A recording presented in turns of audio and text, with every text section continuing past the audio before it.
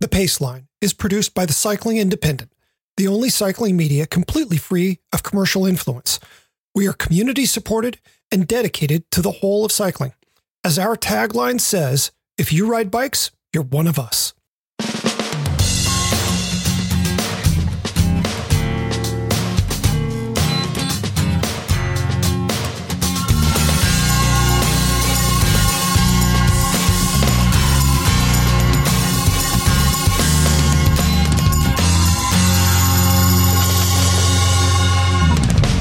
From the Cycling Independent, this is The Paceline, the podcast on two wheels. I'm Patrick Brady, and with me is my co-host, Patria Vandermark.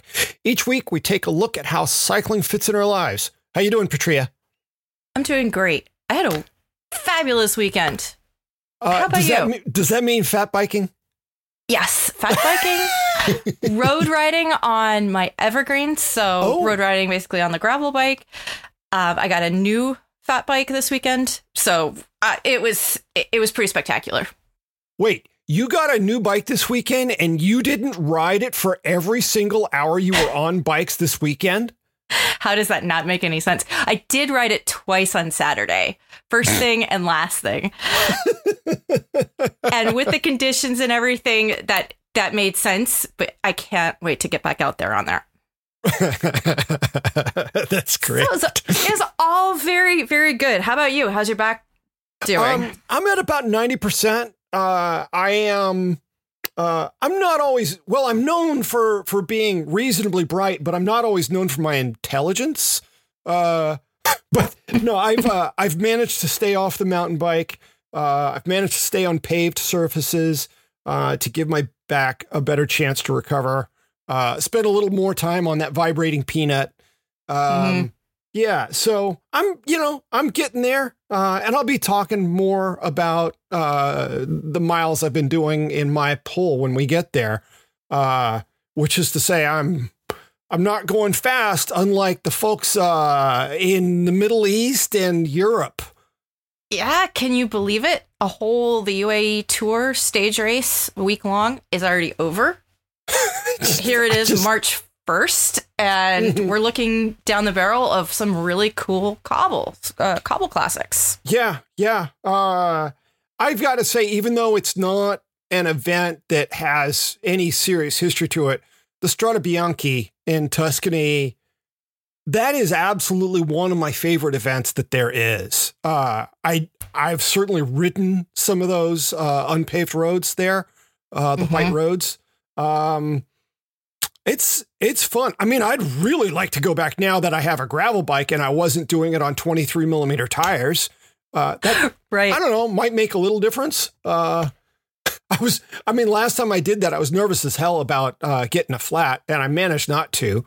But to just go barreling through some of that stuff with tubeless and, maybe a 35 or 40 millimeter tire, it's funny. I actually kind of pity those guys now, running at the biggest, like 28s. Right. Yeah. Which they probably are riding, I would imagine, for this. Yeah. I mean, a lot of pros are running 28s. Yeah. So, but yes, at the paces they're going, they're hitting it hard. Yeah. Yeah. And then, like Flanders, they're not going up to 28s like they do Roubaix. They're on 25s. Why are they on 25s versus 28s then? Because Flanders? The cobbles in Flanders are smoother. They're better placed. There aren't the big holes that you get in certain sections in Roubaix. So it's a much smoother ride. The cobbles are better matched to each other. So you go instead of go. Sure. Which you do. Those are tough. They're definitely hard on the body. Yeah. And the bike and everything else. Yeah. I haven't done any of the big 5-star sections. I haven't done any of the sectors of Roubaix, but I've ridden just a little bit of what Flanders has. And you can roll over that stuff pretty quick. It's not bad. Oh, yeah. That's good to hear. I rode the Paris-Roubaix. Yeah. All of the cobbles. I did the 30 to 33 miles of cobbles. And it was very jarring. I found I enjoyed it a lot, but it was tough. I could not imagine doing it next to somebody at high speeds when the cobbles are wet. Mm-hmm. Like there's just so many elements of when you're stuck and pinned in between people and you have to take this line and there's so many bad lines to take. Right. I mean, imagine, there's an excellent line 12 inches to your right, but it's currently occupied by someone else, you know? Right. Yep. And then the crashes that are ground sky. It's like, ooh. Oh, yeah. That is the worst. Yeah. Alrighty. Well, let's jump into it. What is your pull with us this week? Well, this has to do with the Saturday night ride. It was a full moon. So my new bike was perfectly timed with the full moon ride. And my new bike is a 7 Cycles Highline. This is a new model from 7. So it is a fat bike and it doubles as a mountain bike, a fat plus mountain bike in the summer when I put a 27.5 plus wheel set with the plus tires on it. And then I'll also put a suspension fork on it in the summer. So I'll switch it over to be my hardtail mountain bike in the summer. So now it's fat and doing all of the wonderful things it can do as a fat bike. It's extremely light with each of the tires that I have on there right now. So each tire weighs 3.5 pounds because they're studded 45 North Rothschild tires. They're great tires. They're worth every gram of how heavy they are because you're able to stick on ice and all that stuff. So with tires adding up to 7 pounds, the whole bike weighs in at 27.5 pounds. Oh, okay. To give you an idea, it's light, but it's not all about weight. Obviously, fat is not about weight. It's about how it rides. So it floats over just minefields of baby head rocks. Floats. You hardly feel anything under it. And I pumped the tires up to about 6 to 8 psi, and the bike still floats over all that stuff. It feels really, really good. How wide a tire are you running? 4.6 inches. Okay.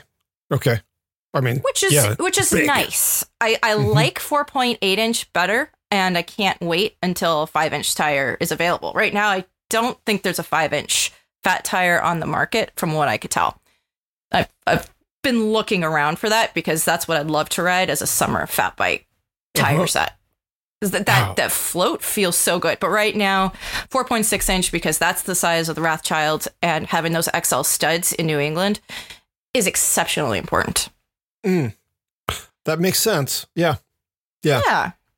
So Saturday being a full moon, and it happened to be a rainy day. It's warmed up here quite a lot. I mean, we mentioned this in the last show. Here, it's starting to feel like spring. And with those temperatures, you just can't be on trails. Some trails are nice and frozen, but many of them are soft. So when we're doing a group ride, we can't risk who knows what's going on the trails. So we decided to go out to the beach. We were on a beach that was northeast from Boston. Okay.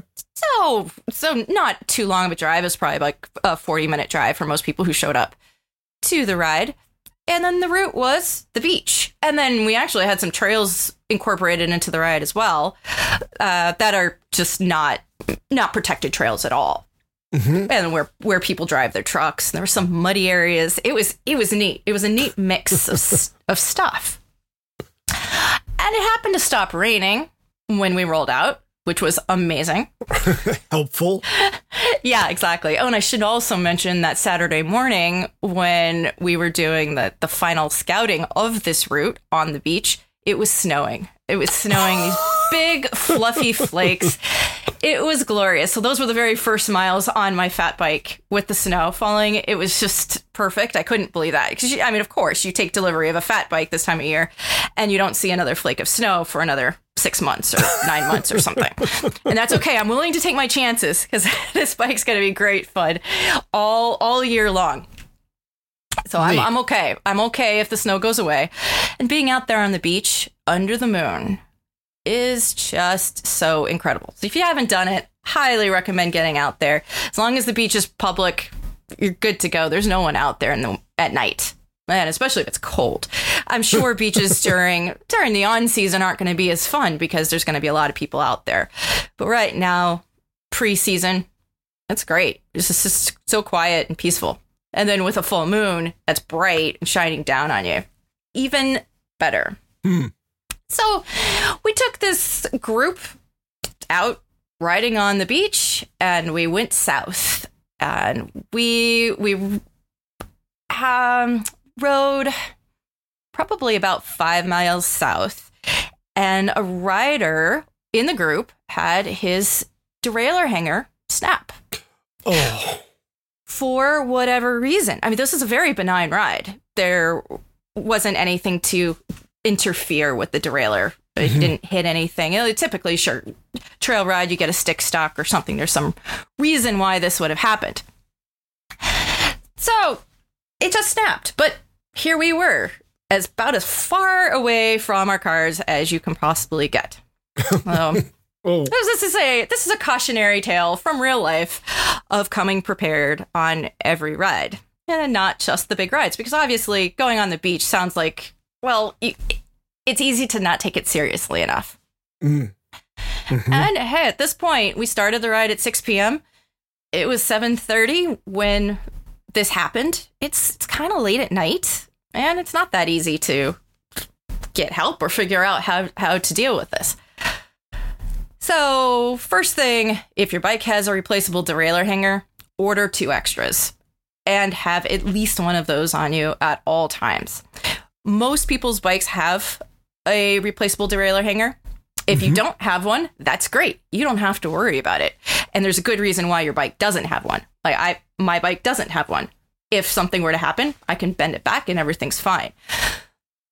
But most people do have this, so it's good to be aware of. Ask for one. It might take a little while to order one in, and then, of course, get 2, because you're going to need, unless you're planning on selling your bike right away, it's good to have an extra. You want to have those with you. And you also like to have a power or a quick link for your chain. This is exceptionally important. Now, KMC calls theirs a missing link, Shimano calls theirs the quick link, and SRAM calls theirs a power link. It's all the same concept, so look it up. You want to have what is appropriate for your chain and have 2 pairs for your setup. It's not a bad idea to have extras of various speeds, because if you're riding with other people, well, you can help someone else out. And like in this situation, when one rider has a problem, it becomes a problem for the entire group. It's not, unfortunately, and this is the way it happened. The person who had this happen to him didn't have anything on him, didn't have any tools, no spare tools, just nothing. But it was our problem. We had to figure out how to get him back or something. So, the more you are off your ride will be. And hopefully that person pays you back for whatever it is that you spent on their bike. You find out how your co-riders treat you after that. So ideally, in this situation, when this derailleur hanger breaks, you take it off and you put a new one on. You put your derailleur back on, and away you go. Maybe it's not shifting perfectly after that, but it's not a big deal. Hopefully, when it snapped, you didn't continue to pedal so that your derailleur isn't completely mangled. Right. I've seen plenty of times when this happens and the derailleur is destroyed. So missing spokes. Yeah. Right. Exactly. Your rear wheel could also be a mess. So if you stop riding the moment you hear a noise, hopefully the whole problem is just replacing that derailleur hanger. Obviously, you have to make sure you have the right tools to handle the screws or whatever it is that holds that derailleur hanger on your bike. So these are good things. We're preparing for spring, trying to prepare in general. Just try it. See what happens. See what you need to take that derailleur hanger off to put a new one on there. It's not even a bad idea to take it off, because imagine what if those screws are frozen in there, or maybe one's stripped if you bought your bike used. Maybe someone's already put a tool in there and you can't get it off. You really don't want to be surprised in the middle of the night or in somewhere you really don't want to be stuck. All those good things. So, know thy bike. Now, when I think about it, this is about the 5th time at least I've been on a ride where a rider has had this happen. Once of all these 5 times, the rider had the spare hanger. Otherwise, people have not had the spare hanger. And it's interesting because most people who've had this happen to them now come really, really well prepared. But try to not have to learn the hard way in order to have your stuff. Now, if you don't have your hanger and you have to make the bike a single speed for whatever reason, your derailleur is destroyed or anything else, you need to know how to manage breaking the chain with your chain breaker. And I mentioned the F17 multi-tool in the past that I like. Well, I had mine on me, and that's what I used to break the chain, to make the chain shorter. And what you want to do is get that chain lined up so you lay it over the cassette as straight as it possibly can go back from the smallest ring of your crankset, of your chain ring. So the small chain ring to the center of the cassette. So trying to get that straight chain line. And then you want to make the chain as short as possible. Now, I haven't done this a lot. I've made plenty of bikes, single speeds, but it's been a while, and I forgot about the importance of making the chain as short as possible. So I made it a little on the long side so that the chain was wanting to jump up the cassette.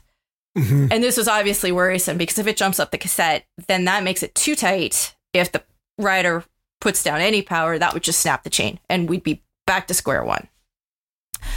So I've learned from this, and this is part of why I'm doing this poll, is to relay what I've learned so that, again, hopefully you don't have to learn the hard way.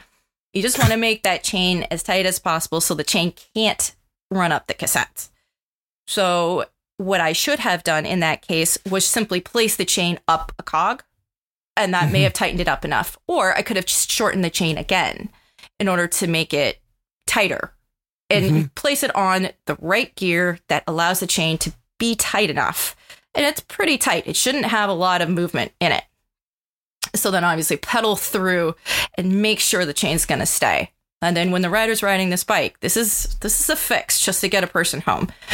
You don't put a lot of power into it. You don't stand up because that's really dangerous. If the chain were to break, you fall flat on your face. That's a very dangerous situation if you're powering down on the chain if the chain were to break, because it just lets you loose and then you pretty much fall off the bike.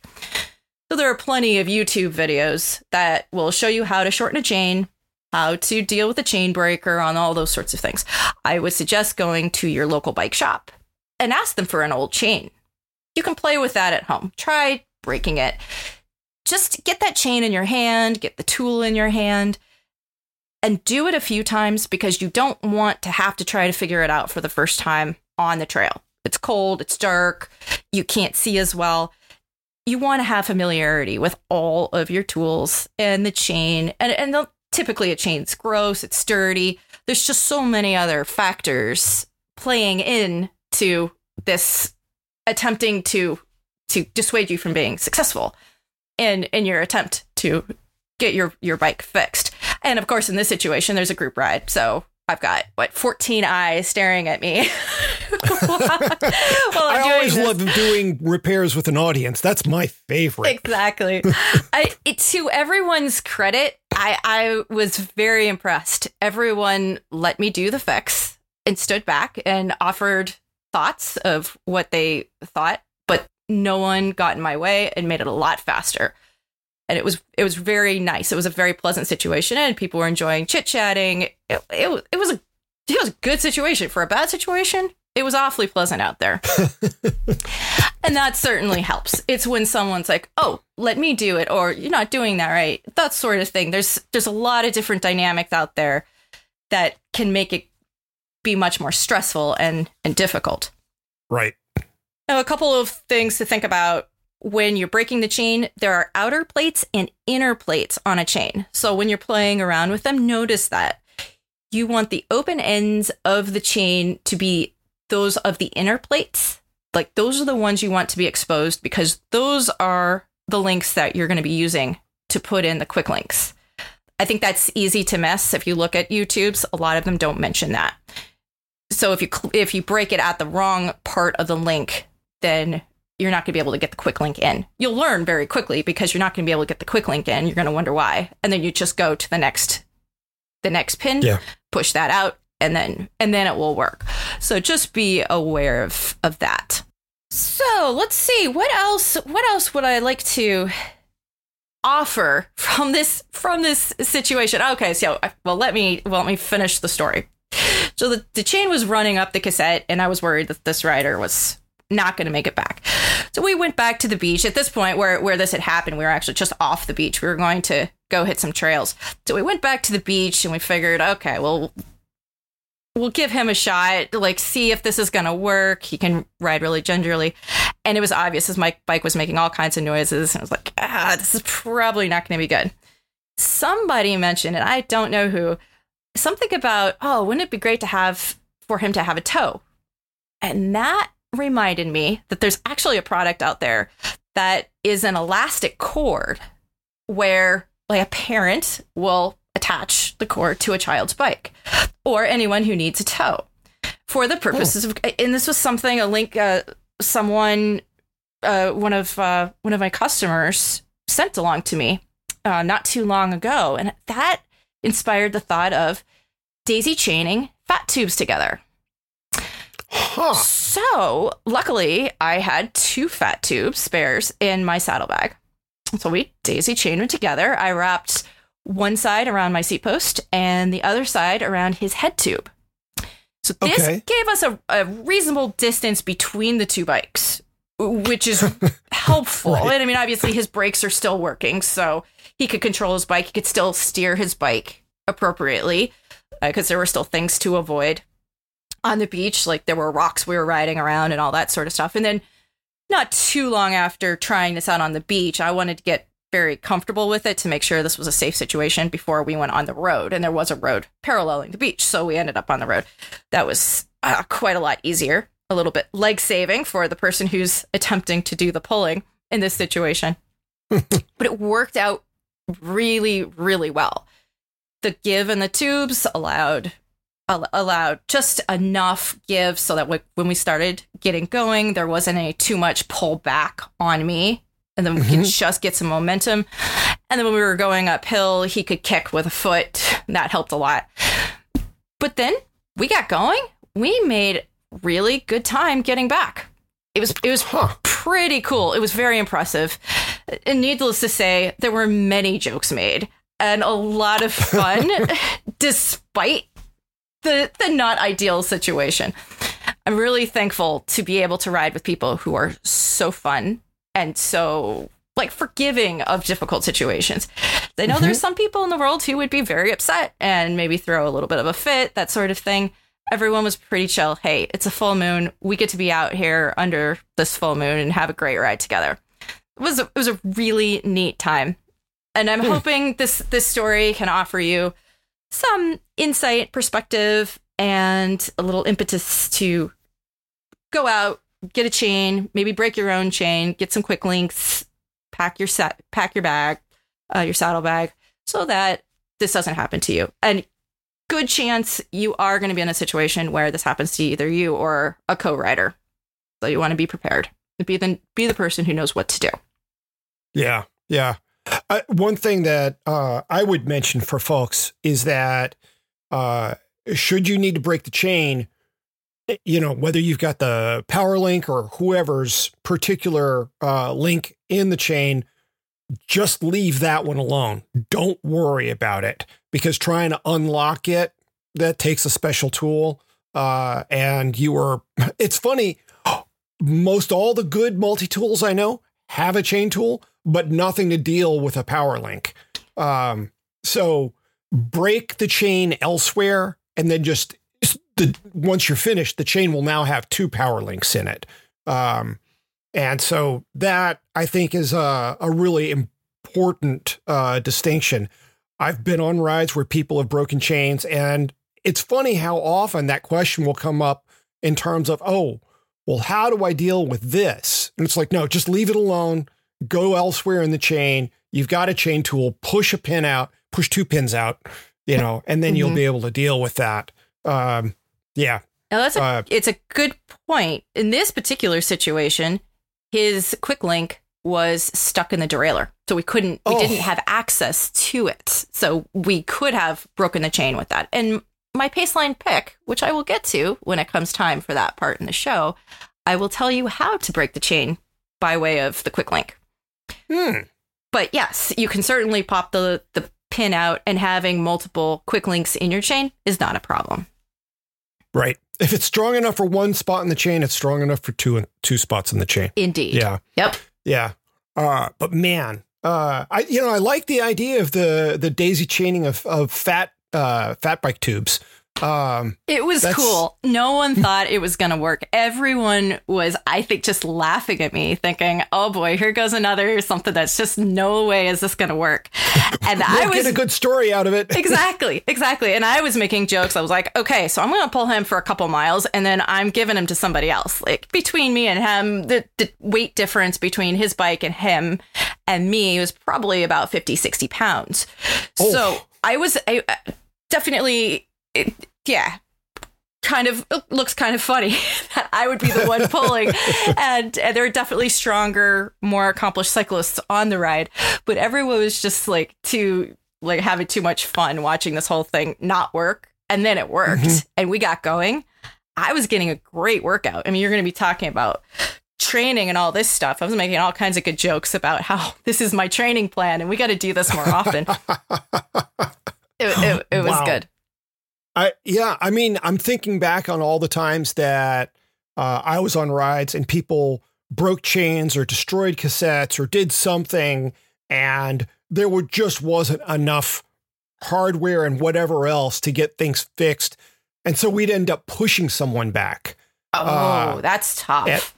I was on a ride down in San Diego once with a friend, and a friend of hers who was just starting to try to get fit again after years as a smoker and whatever else, she broke her chain. And I had to push her something like 12 miles back to the parking lot.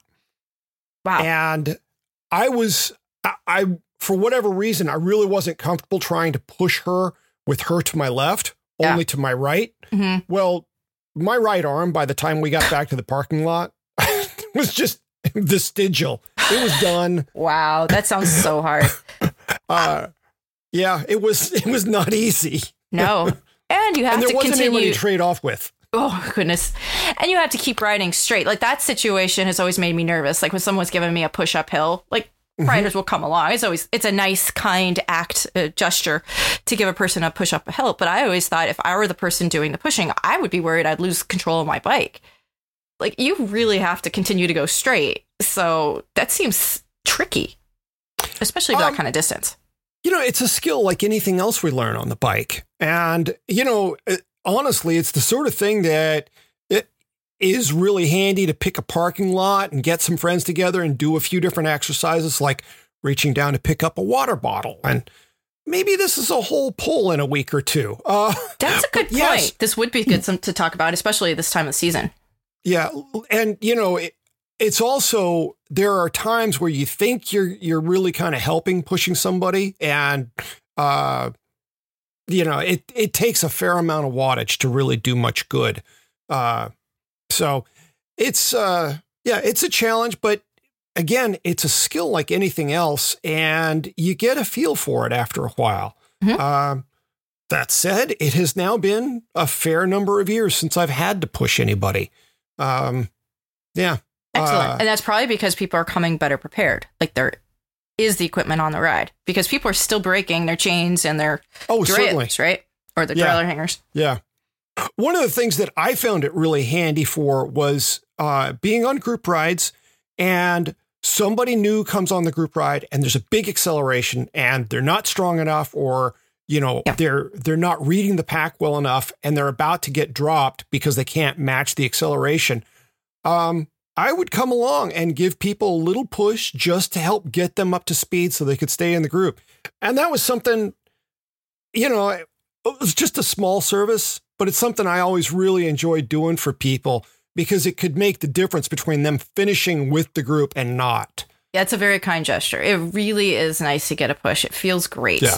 And it's a really good thing. And I think there is probably some people worrying, like, if you're a man, you're touching a woman or who knows what. But small of the back. Small of the back. Yeah, exactly. It's a good thing to do. And, because in this day and age, consent, I wouldn't ask for consent, but I would, as I rode up to somebody, if it was a woman, and, honestly, it was more often women than men, I would warn them, hey, I'm going to give you a push so you can stay in. I would let them know what's about to happen so that there suddenly wasn't a hand that they didn't know about on them. Right. That's a good idea. That would be cause for alarm. Right. I've seen people almost lose control of their bikes when something scares them. Oh, yeah, so certainly. That would be one of those things that would scare a person potentially. So, that sounds like a great approach to do that. Yeah. Groovy. Alrighty, well, we're going to take a break and we'll be back in just a minute. The Cycling Independent, which produces the Paceline, is undertaking our first ever subscriber drive. The three of us who founded the Cycling Independent did not set out on this adventure to do subscriber drives, but as it turns out, this is the only way for any of us to be able to eat food or retain shelter. So here we are asking you to subscribe. Here's why it's worth your while. Number one, we put out good stuff. Features, essays, reviews, podcasts, etc. We make it all ourselves, and we'll make more every day. Two, each of us has a track record of quality work and honesty. You can count on us to do our part when you do yours. Three, our main goal is to grow an independent community of cyclists, people who are dedicated to riding as much as possible and also getting as many other people as possible on a bike for the better of our own lives, our families, our towns, and even our planet. 4, more subscribers means we can bring more voices, more diverse voices, and better content to this little game of ours. They say a marketing effort shouldn't use negative words, that you should avoid words like don't and shouldn't and won't. But what we don't do is also part of our value to you. Number one, we don't plant cookies on your machine and then use them to serve you targeted ads from paying third parties. 2, we don't fling advertising at you every time you click on a story or link. 3, we don't accept money from companies trying to get positive press. And so when we recommend something, we do it freely and based on our real world experience. 4, we are not a monolithic publishing company channeling eyeballs into campaigns unrelated to cycling or channeling dollars into politics or other causes not bike specific that might not jibe with your views. We are about the bike and riding and bringing people together. End of story. So this is it. We aim to add 300 subscribers in the month of March. 300 new contributors to the project. Join us. It will be worth it. We promise. Okay, we're back with the Paceline, the podcast on 2 wheels. It's time for my pull. So I was out on my ride yesterday and had a thought, one that I ought to have had, say a month or more ago in terms of material for a pull. I've been logging base miles for most of this year, quite honestly. There have been a few rides, mostly mountain bike rides, all mountain bike rides where they've been an exception in terms of, going hard and making a big effort, including the one last week that caused me to throw my back out. And that's part of what got me to thinking about base miles. Okay, before I go any further, let me just say that if this discussion gets too rudimentary for any of our listeners, well, I apologize. I know we have a pretty diverse audience listening to this podcast, and I'd rather cover something that some of our listeners already know rather than to talk over the head of anyone currently listening. That wouldn't be much fun. All right, so I need all of us to get in the Wayback Machine for a bit. Don't worry, there's room enough for everyone. I'm going to set the date for January of 1997. Boop. Wow, this is way back. Yes. All right. So we're in reasonably warm and sunny Southern California, and I'm looking over the brand new book from Joe Friel, The Cyclist Training Bible. Now, Up to this point in time, my training was no more than following riders around who were stronger than me. Seriously. I'd show up for a ride and then I'd get a thrashing and I'd go home and hopefully recover. Friel's book was the first to introduce me to the notion of periodized training. I remember sitting in my living room looking at that book and flat out not being able to comprehend, let alone picture, 3 months of base miles and what good that would do. And I was already working at a bike magazine. But, 1997, periodized training plans were a new thing to the great majority of us. The advice that, it was not 1 month, not 2 months, but 3 months of base training. That was really a serious surprise for me. Each month was a block of 3 weeks of gradually increasing mileage or hours, followed by a week of rest. Toy boat. And that wasn't no riding, but it was a seriously reduced workload. The idea is just to get a big volume of time on the bike without getting intensity. Our bodies generally can handle either an increase in volume, time, or intensity, hard, but not both at once. I'm bringing this up because I'm willing to bet the majority of everyone listening is in a similar position to the one that I'm in. A reduced level of fitness because of the lack of big events to ride in 2020. And by the way, I've now been a full year without doing a bike event. Super Sweetwater Grasshopper is just over a year ago. It was the last weekend in February. So, you're lucky to have that. Okay, sure.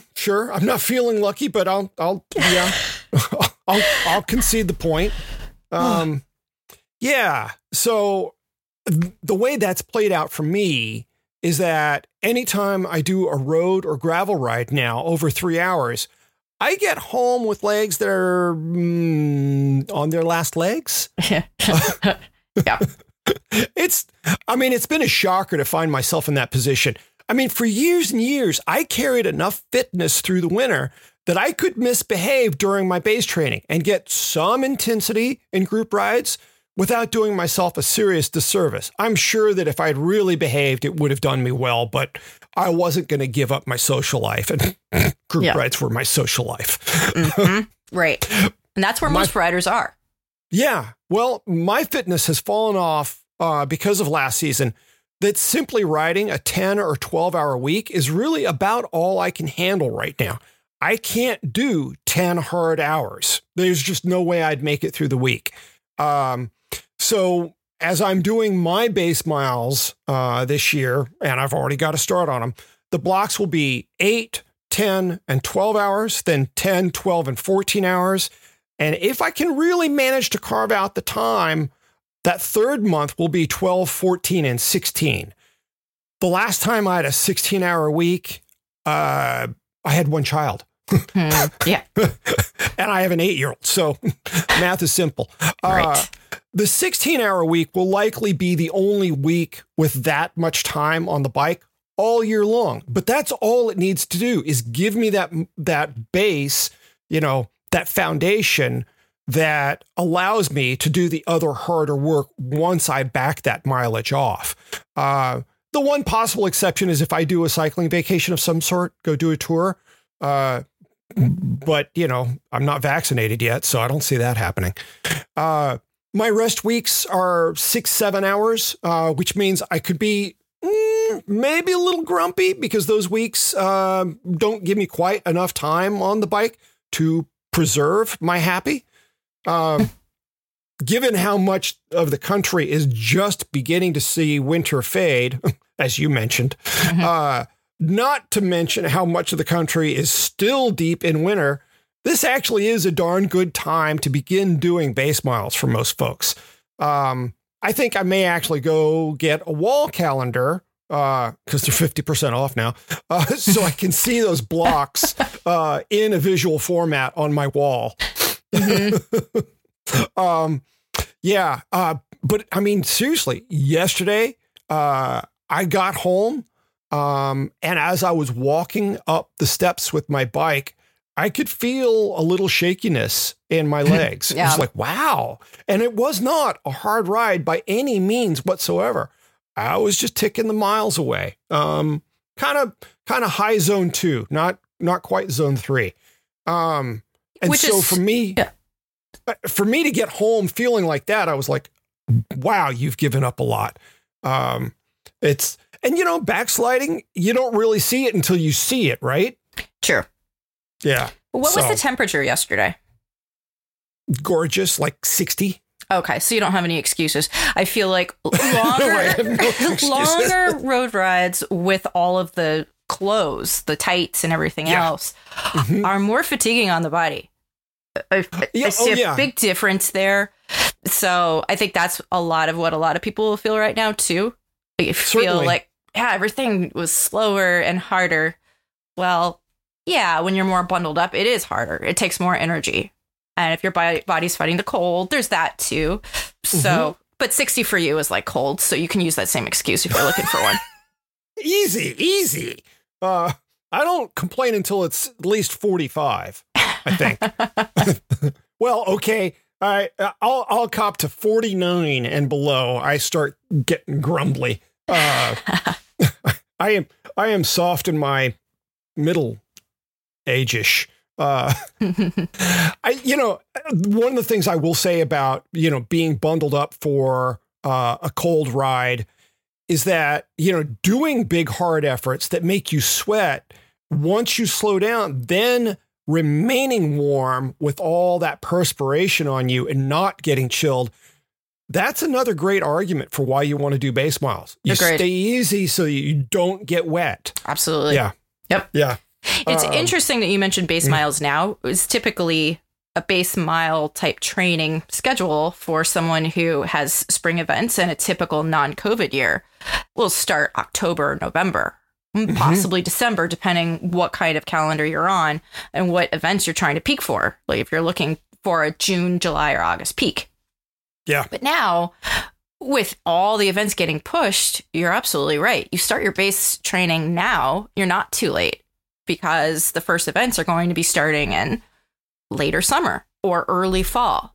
So this way, you're peaking when other people might be burned out, and you're less likely to burn out because you've got that base under you. So that all makes sense, especially for this year. Next year, it will be too late. Hopefully, we can only hope. Next year's normal. Certainly. Next year's a typical year. You want to be ready to go out with base already under you by March 1st. Today. Oh, yeah. Yeah, absolutely. I mean, when I was living in Southern California and even after I moved up here, base for me was November, December, January. And sometimes actually beginning in October, given how early the season can start here. But I mean, this is still going to be such a weird year.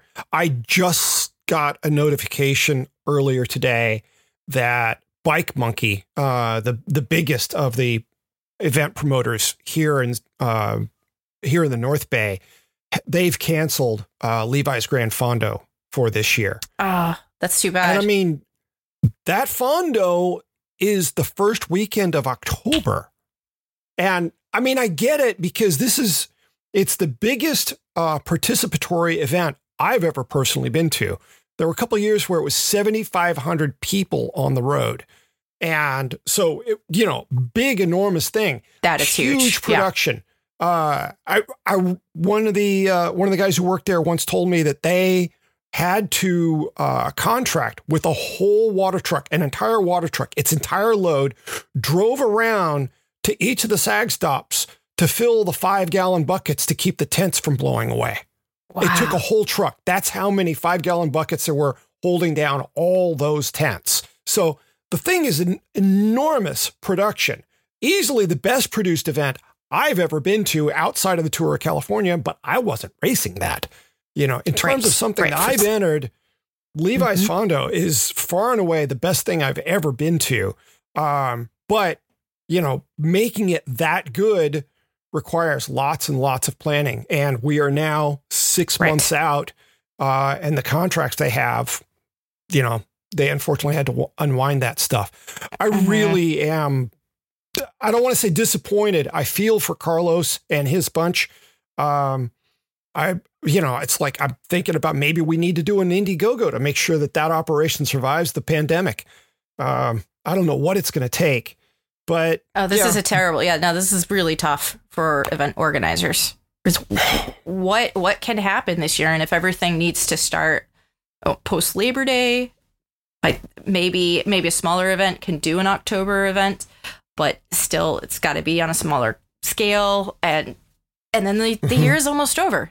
Then the weather turns, and we might as well start saying Cross is coming. Yeah, that's our only hope. Let's hope we're saying Cross is coming. Yeah, but that will be important. Yeah, we gotta get these things back. At this point, I can say I know a whole bunch of people who are vaccinated. My mother among them, thank heaven. Good to hear. My father, his wife, my ex. So yeah, I know. And then lots and lots of friends. I know a lot of vaccinated people. I don't expect to be vaccinated until sometime this summer. As more and more people in my extended circle are vaccinated, I'm less and less concerned about my own not having been vaccinated. But seriously, given the way things are going, about the best thing I can hope for, I think, is to say, Cross is coming. Yes. Okay. We'll start saying that now and looking forward to it. And unfortunately, the participation in cyclocross is not that huge. It's the amateur events like you're talking about, like the Levi Grand Fondo, that incorporates more people. A lot of the gravel events that happen up in Vermont, for instance. Those have such huge turnout for amateurs. And while it will be great to have cross back, it's just not that many people participate. Although maybe this year that will be different. Maybe a lot more people will start to participate because this is the thing you can do. And the other thing is, given how many people have gravel bikes now, they've got a usable bike for it. Absolutely. Any gravel bike works great for a cyclocross race. I honestly like gravel bikes better than I like cross bikes. We have a lot of people racing gravel bikes. Yep. Yeah. Definitely. Corner better. There you go. Yeah. And then if you're not doing a UCI race, you can have whatever tire size you want. So like the barriers to getting into cross are not that huge. Yeah. The equipment part of it's taken care of for most people. Yeah. Yeah. So something to hope-ish for. Right. We need hope. Goodness. Everyone wants the group ride so badly. Every single time I have a meeting now with someone, they're bemoaning not having the group ride. It's what people are missing so much. People are missing each other so much. And goodness, like under the full moon, that ride, that filled my soul in ways that I was just like, oh. I just can't even imagine. I envy you that. Good to stand around. And like after the ride, we stood around, we drank hot drinks. We had cinnamon rolls and, well. Oh, now you're just rubbing it in. I feel fine doing that. Because anybody can get people together outside, a small gathering. Everyone stood apart and wore masks. And if you're eating and drinking, everybody was standing apart. The wind was blowing. It felt so safe and it felt so good. And I think people should be putting some energy into getting people together to do whatever outside because everybody needs it badly right now. So you don't have to wait for your bike shop to do that. You don't have to wait for your typical group ride leader to do that. Anyone can call a ride and get people out for it. In fact, I've got to share this story. This was really cool. I got a text on Sunday morning from a gentleman who is from Spain. He had been located in the Boston area for long enough to join us on at least one of our full moon rides. So the text that I got from him Sunday morning was a bunch of photos of him and his friends in Spain doing a full moon ride. And they were smiling. He said he's got 15 people on the distro list for people he invites to come out on his full moon ride that he now has in Spain. And I literally teared up seeing that. Like, that makes me feel so good. So, yeah, I mean, there you go. And I mean, he's more or less getting into cycling. He left when he was really just starting to taste how cool gravel cycling is. So, yeah, just just great. He's getting people together. They're out there smiling and under the same moon we were. Awesome. That's just amazing. Wow. It is. How cool. It's great. We have a cool cycling community in this entire world. And that's what's neat. We're all bonded by cycling, no matter where we live. So true. So very true. Alrighty. Well, let's move on to the Paceline picks. Okay. So I referred to this earlier when you were mentioning that you should break your chain somewhere other than the quick link because you need special tools for getting the quick link apart. Right. Now, most chains do come with quick links now. Once upon a time, not too long ago, 10 speed and fewer speed chains came with pins. So fortunately, we're no longer talking about putting a pin in a chain because that was a frequent source of a chain break. If you heard someone say they had a chain break, it was probably because the mechanic hadn't properly installed the pin. So you put too much power down. It doesn't necessarily happen on the first ride, so it's not always obvious. So you don't have to worry about installing those pins anymore. But there are quick links for 8 speed and up chains. There may even be for fewer than 8 speeds, but those are the ones that I found in a quick search. So the thing I am suggesting to carry with you is the Wolftooth Master Link Combo Pack Pliers. That's a mouthful. These are very lightweight, aluminum, and small. They fit in almost any size saddlebag very easily. When you open them up, there's space inside and little magnets to hold in 2 sets of quick links. So that's a great place to store your quick links. And these pliers, all they do is you put them in the chain, you push it together, and the chain pops apart. Or you twist it a little bit, and the chain will pop apart. No matter how tight those quick links are in your chain, it opens any chain. I have very good luck with these. I've used them multiple times. It's $32. Again, they're light, so it's easy to carry with you. There are a lot of other pliers, and if you go to the bike shop, your mechanic's going to have a bigger set, probably heavier pliers. And those are generally potentially less than $32, but at the same time, you wouldn't want to carry that other tool in your saddlebag. I have yet to see one that would fit in a saddlebag. So give us some sense of how big are these? I would like to say they're about 4 inches long. It's interesting. In my mind, they were longer than that. But when I pulled it out on Saturday night, that was very small. It's a very small form factor. So yeah, I think it would fit in most small saddlebags. Maybe not the very small saddlebag, but almost anything bigger than that, you're going to be fine. Okay. Very handy to have with you. I'm going to need to check those out myself. I think I may know of a saddlebag or two that might need some. I do know these are in stock. Most bike shops at this moment could order them if you ask them for one.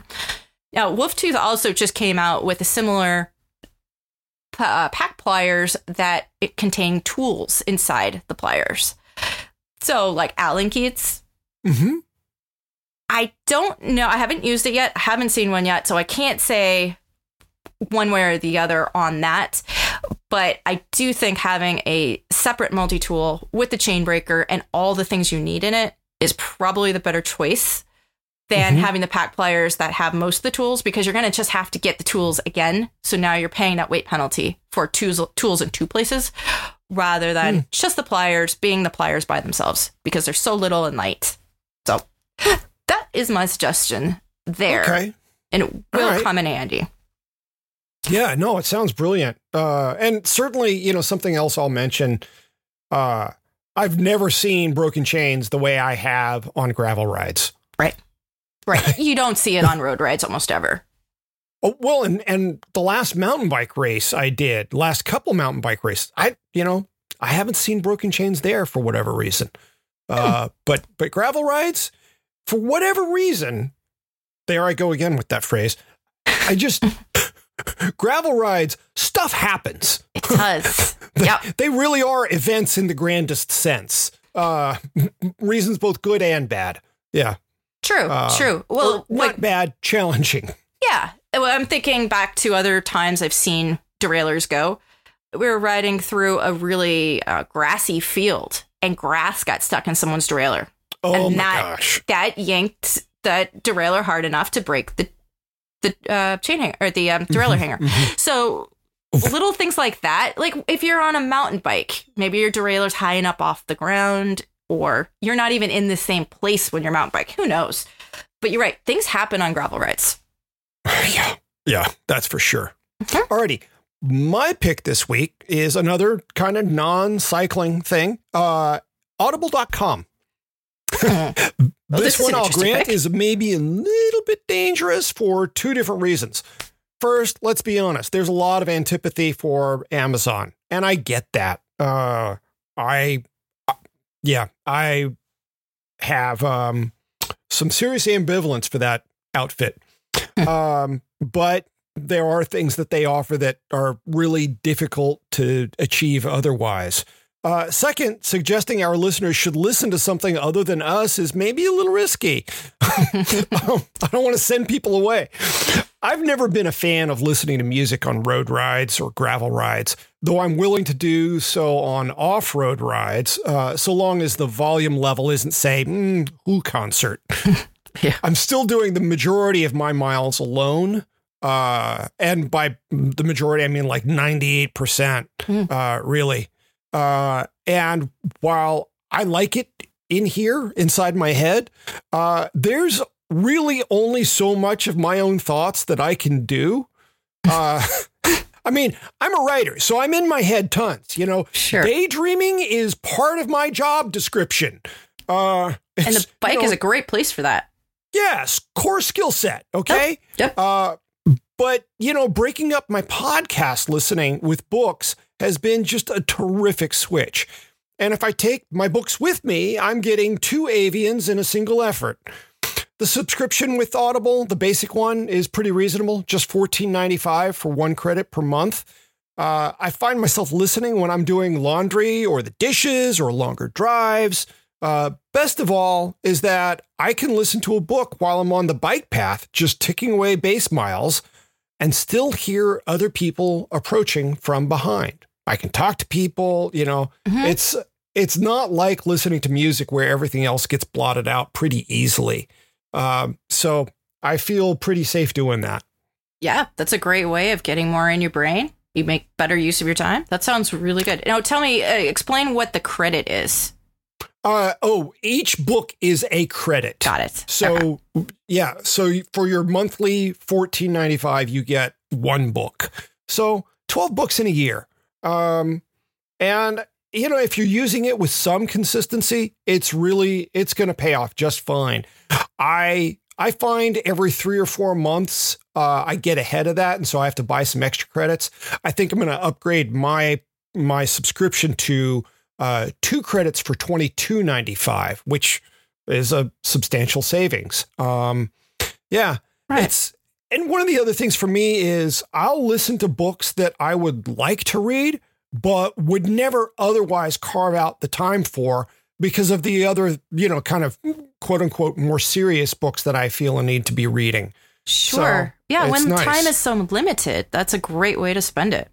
Yeah. Definitely. Well, and it gave me a chance to do things like revisit 1984. And I've done all sorts of stuff. A